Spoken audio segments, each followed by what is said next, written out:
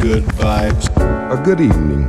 Do not attempt to adjust your radio. There is nothing wrong. The Knutsens have taken control as to bring you this special show. Who are the Knutsens? Only good vibes. Wait, what? Only good vibes is the plan. Only good vibes, good vibes. Okay, this is called the Knutsen effect. How's things, Wardell? How you been holding out in this crazy year? You okay? Oh yeah, how about you? I'm hanging in there like everybody. Yeah. We've just been bringing people like yourself together and trying to spread some good vibes through the Zoom chats and just try to unite people through the music and the love of the music. And it's amazing how many people have had to come on and chat and support what we are doing and support what you guys are doing. So thanks for taking time out. Thank you for having me. You've been busy with the new single. Yes, legendary. Yeah, we're doing what we can, moving forward. In a couple of weeks, we'll be moving forward with some promotional things. Yeah. Excellent. So how did that single come about then? What was the process behind recording and things? Process of... especially during COVID and things like that. Wow. The process was a little challenging this time around because, this is like our third attempt on my label, Hypergirl Records. Yeah. Yes. Be Sure, and then Distant Star, and now Legendary. So it was a little challenging. We had some kinks in the road, if you will, but we got through it, and Troy has just been awesome. Yeah. Well, I need to see him. He needs to come over here and say hello. No, we're really enjoying the track, and if we say this to the viewers, you need to check out this new track because it really is outstanding, isn't it, John? We're really enjoying it. Thank you. I'm glad that you're enjoying it. I'm glad you are. Thank you so much. There's such a great revival for dance-based music as well. There's such a great merge of disco with house music again, and there's just such a great time in the music scene for such a bad year. It's positive times for the music. So it's great to hear it. We're really enjoying it. Yeah, that's what we were hoping to do with this song, because it is like a real happy kind of, song, lifting up your spirits, and lifts up my spirits whenever I hear it and when I was actually recording it. Mm-hmm. Yeah, I really loved Legendary. I loved doing that in the studio. So yeah. I'm glad that you all are I'm glad you're loving music. Thank you so much. Yeah. How have you been recording during the COVID era, if you want to call it that? Have you been recording vocals at home, or have you been doing it elsewhere?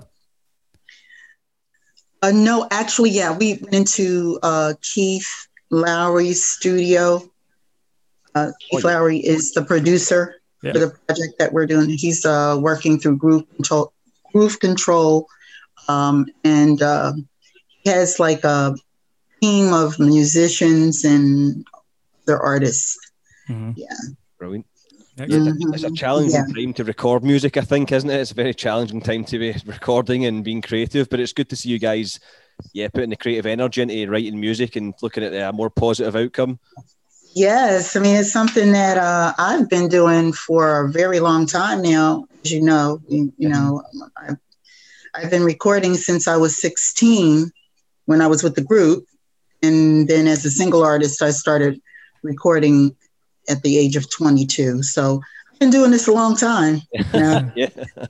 Not to give anything away, but it's been about 44 years now, a little over 44 years now for me, actually. Yeah. Yeah, long time. You seem as inspired as ever, Wardell. You seem as more inspired than ever, maybe. Is that a fair point? Yeah. For me, it's just an honor to be able to still be doing what I enjoy doing, which is my music. And recording, of course, I continued to do over the years, recording. So I feel so grateful that I'm able to continue to still do this. Mm-hmm. Yeah, there's such a revival going on at the minute for the just positive, uplifting, kind of good vibe music. There's such a great revival and such positivity going around. So it's great to. I've been chasing up Troy for ages to get you on here. Troy he's probably sick of my messages at this point. Oh God, Never. Is that Scottish guy? That Scottish guy again. That's right. Yeah, Troy has absolutely been a godsend. He has just been doing so many amazing things for my career. We've actually, Piper Girl Records is just celebrated our year anniversary. Like we started in 2019, so here we are in 2020, and Legendary, we believe, will probably be that. We're hoping that it'll be that song, that everybody will love and embrace, and try to put all our love in it, and appreciate. We do appreciate all the support. We really do, and love. We always like to take things back to the start as well when we interview people and how they started getting into the music. We were looking over your very impressive career, and I understand you started singing at the age of 5 and gospel. Can you tell us all about that and how that all started? Well, I started with my siblings.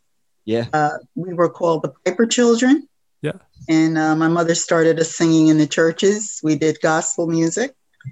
Brilliant. And I've been singing since I was 5. All of us are like stair-step kids. So I was 5. My sister Dee was 4. My brother Glenn was 3. My sister Charlita was like a little baby. So that's how we started out. And we continued to sing for a very long time. We sang up until I was in my early 20s when we stopped. Right. But it sounds like you guys could sing before you learned how to talk.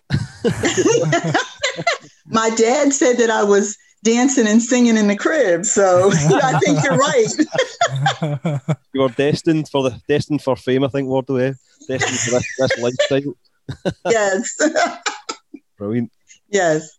So, it was Philadelphia, wasn't it? Philadelphia, you brought up in, was it around Philadelphia? We were brought to Philadelphia in 1968. I'm originally from Albany, New York. Oh, right. Yeah, Albany, the capital of New York State. It's my hometown. Right. And that's where I got my start as far as music is concerned. Ah, okay. My mother started us singing when I was a little girl. And then later on, I started playing the piano and clarinet at a very early age as well.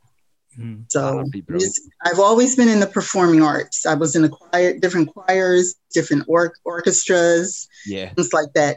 Growing up.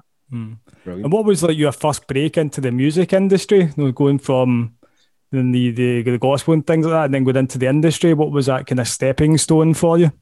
Absolutely. A whole lot of artists, recording artists, got their start in the church, as you know. Yeah.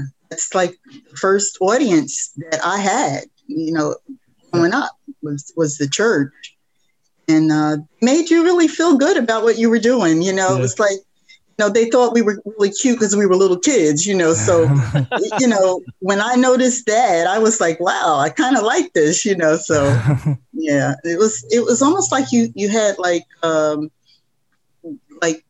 this confirmation that it's okay to do what you're doing. So yeah, that's why I believe I kind of liked it, because they made us feel like it was okay, what we were doing. Great. I think that's a good positive start to music, whereas maybe nowadays with the social media driven world, it's all about possibly trying to chase fame, possibly, whereas someone like yourself starting off in with the gospels, you just done it for the love and the passion of the music. That's absolutely right, Paul. That's absolutely right. I'm glad that you said that, because that's absolutely the truth. Yeah.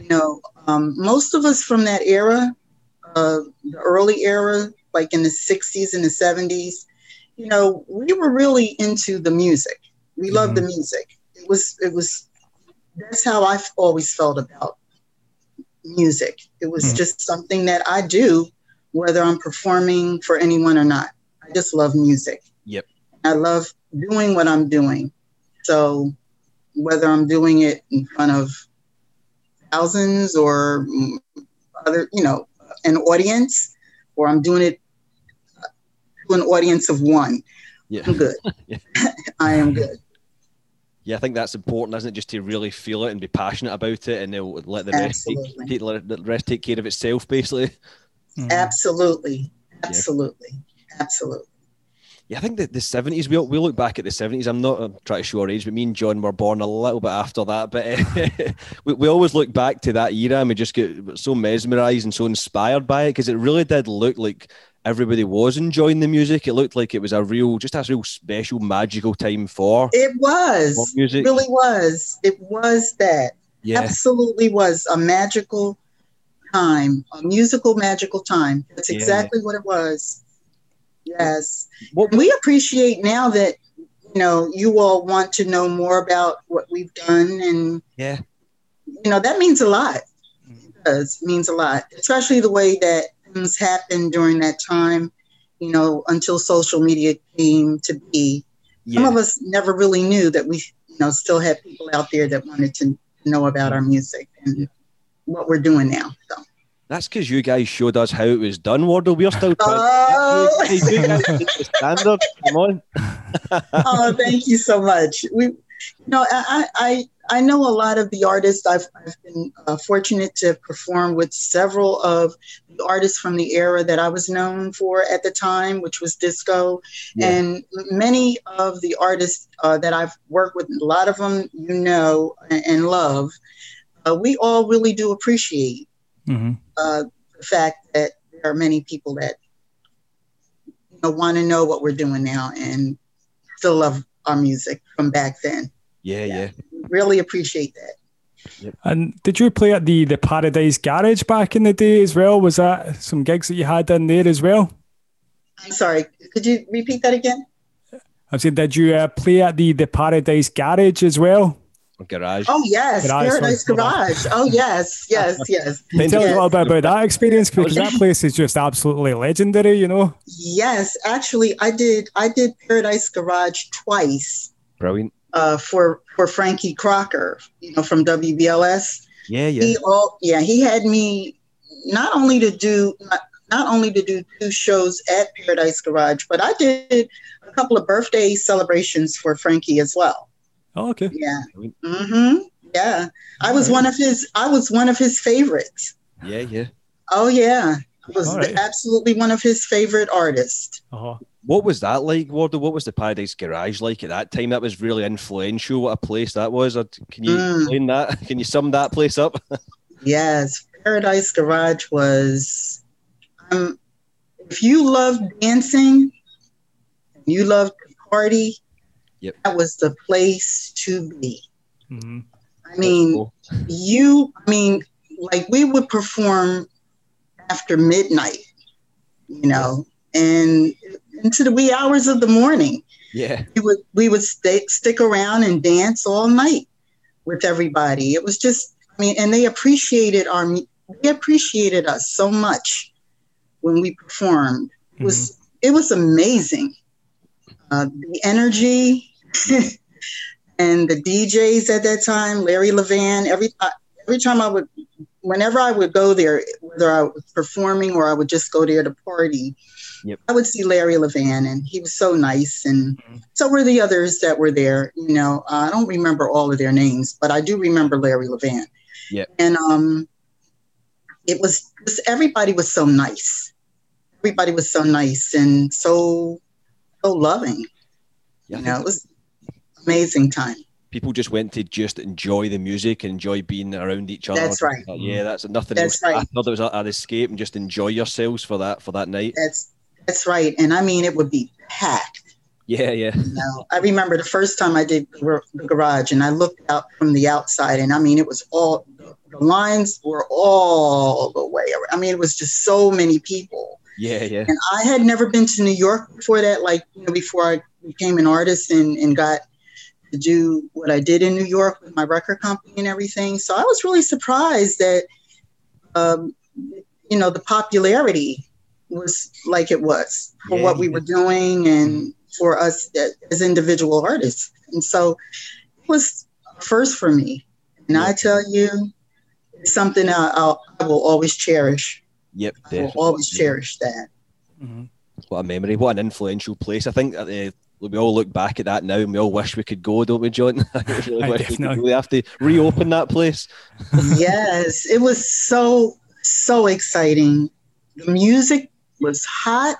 Yeah. And all the music the DJs played and the way that they played and spinned was really unique.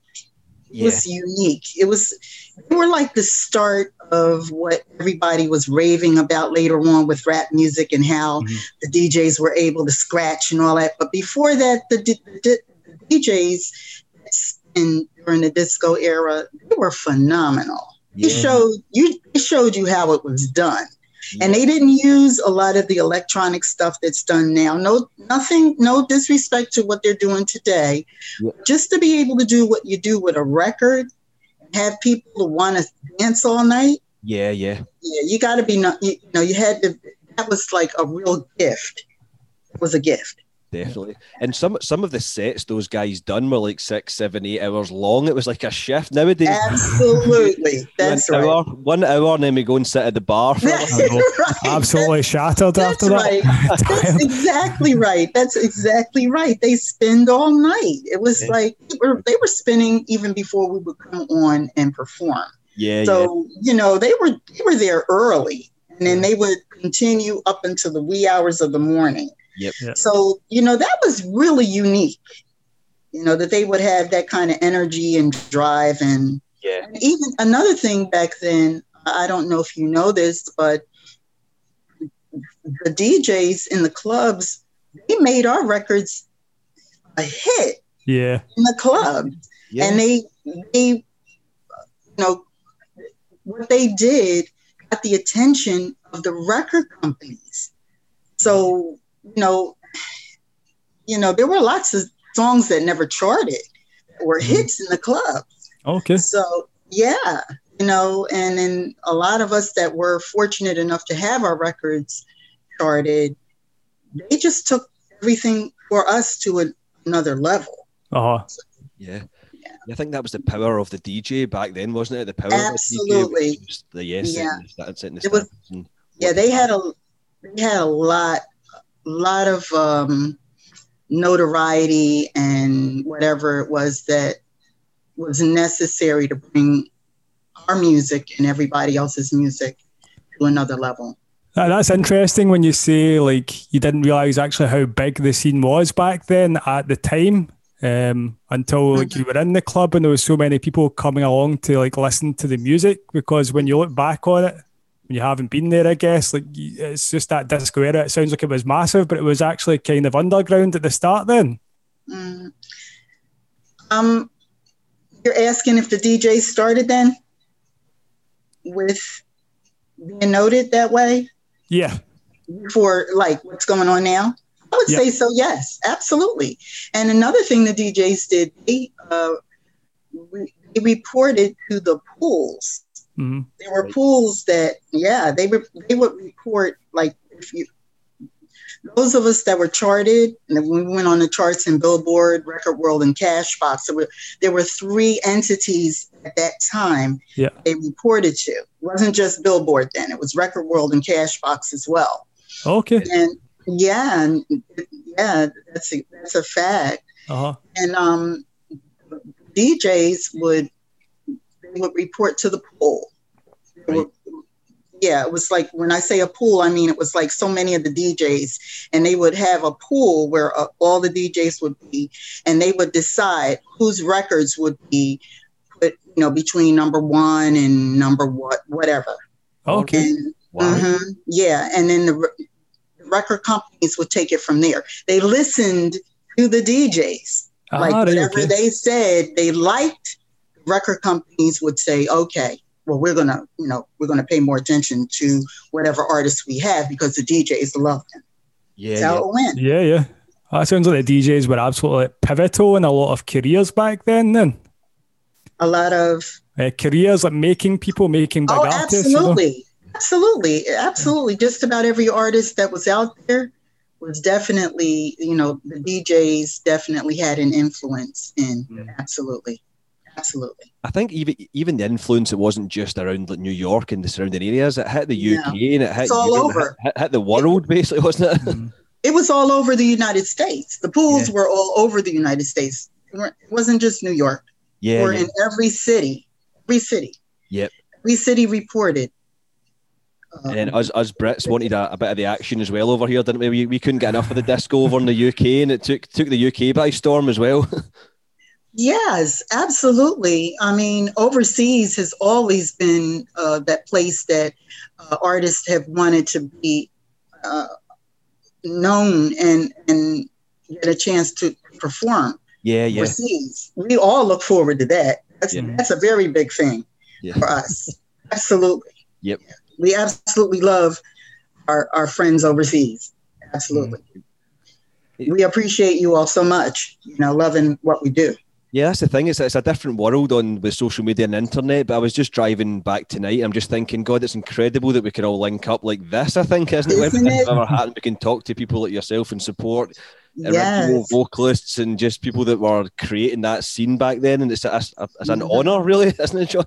Yeah, it's great. Unreal. Well, I feel like it's an honor speaking with you. Yeah. Because they didn't have to remember what we did. They didn't even have to be interested in what we did back then. So I think it goes both ways, honestly. We're just trying to figure out how you guys done it so damn well. You're still trying to figure it out. Man, it's just from the heart. It's just from the heart.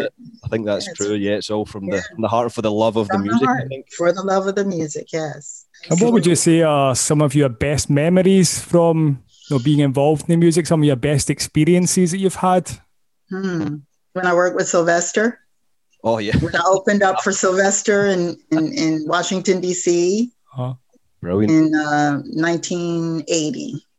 Wow. Constitution Hall was a really highlight for me. He was with 2 Tons of Fun at that time, and I opened up for him. Brilliant. What was he like? Was he a good character?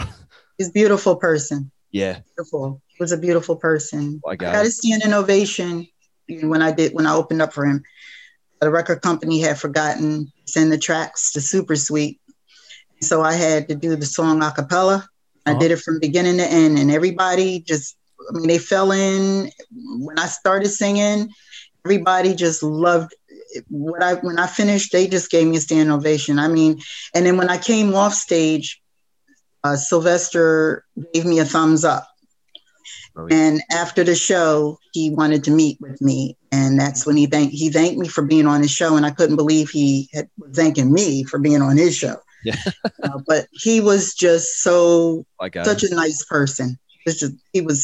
I was a big fan of his. So to have been asked to be opening act for him was just, I just couldn't believe it. Yeah. So that's amazing. I was in my 20s, so I was excited, and he, according to him, I was glad that he approved of my performance, because that meant a lot to me. Wow, yeah, that's amazing. Yeah. Did that inspire you to do some more of your own stuff then, Wardell, and keep branching out with your solo work and stuff then? Yeah. Absolutely. Between that and the record company and management I had at the time, management and public relations people I had were the same people that had a lot of the mega stars. So, I got hanging out in New York and was at all the parties with all, it was just a phenomenal time. It was like so many people that I got to meet that were represented by the same company that I was representative. Yeah. So, if I told you that, everybody from Grace Jones to Stephanie Mills to whoever you wanted to think of, we all were represented by either the same public relations or the same managers. Yeah. So they continued to encourage me as well. Yeah. I went on. I continued to record. I recorded with different producers and other record companies. Yeah. I never stopped recording. I never stopped doing. Brilliant. But there's one album cover, am I right? There's one you're holding a snake to your face, Wardell. Is that? Yeah. It was the first one. That was the first album. Terrifying. That looks scary. I was very afraid. in the beginning of the photo shoot. If you could have seen my face. A couple of tequilas before that.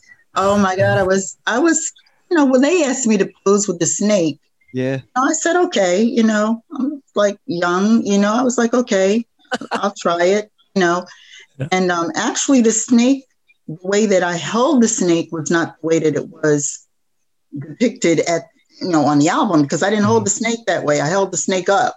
He was hanging up. He was hanging, I'm sorry. It's a female snake, yeah. Her name was Martha, and she was from the Bronx Zoo. And she was, her trainer was holding her from a ladder. And I was like, I was looking up. When they finished, they did what they call trick photography. Now they call Photoshop. Oh, they turned it around to make it look like, like the position was totally different than it was when I initially did the photo shoot. Yeah. It sounds fairly terrifying. It was terrifying at first, but she was a really sweet snake. It was my first. I know that sounds strange. That was my first time ever holding a snake. Because they're real cold. They really feel cold and slimy, right? Yeah. And, but we kind of bonded like you do with, like, I have a cat, right? So I bond with my cat. She felt like almost like a pet. I guess some people have snakes, right? So they bond with their snakes. Like for a minute there, it felt like something like that. Yeah. I don't think I'd do that again now. I wouldn't do that again. It's a very distinctive cover. It was totally worth it. Yeah. Distinctive cover. Yeah, I've been told that.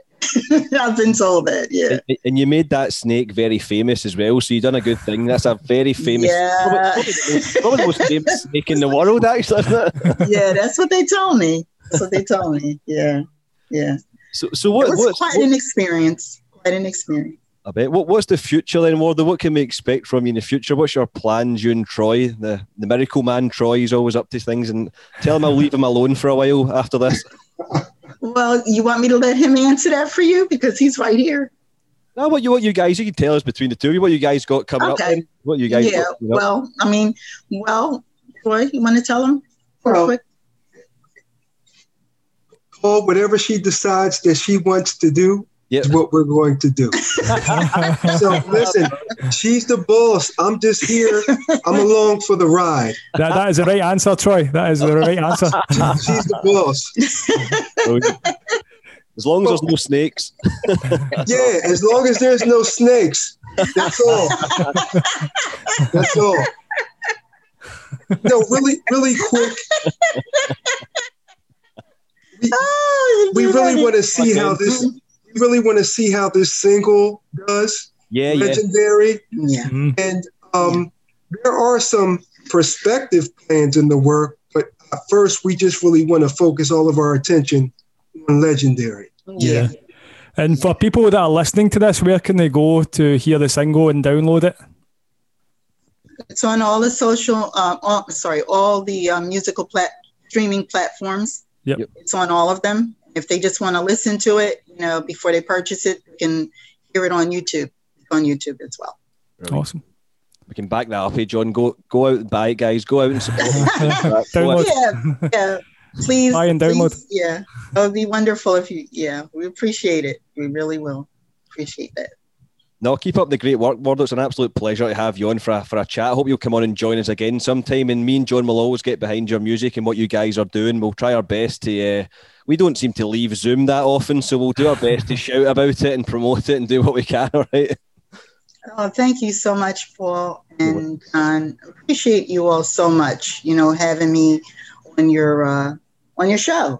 I appreciate it, and it's been so much fun. I hate for us to have to go. I'm enjoying it. I'm really enjoying this. Yeah, we just started the show up because I missed John so much in lockdown. I thought, John, let's see your face more on Zoom. We've seen more of each other this year on Zoom than we ever did before. No, thanks a lot, guys. You take care, Wardell and Troy, and we'll catch up with you guys again soon, all right? Okay, that sounds awesome. Thank you so much, and happy holidays to you guys, okay? You too.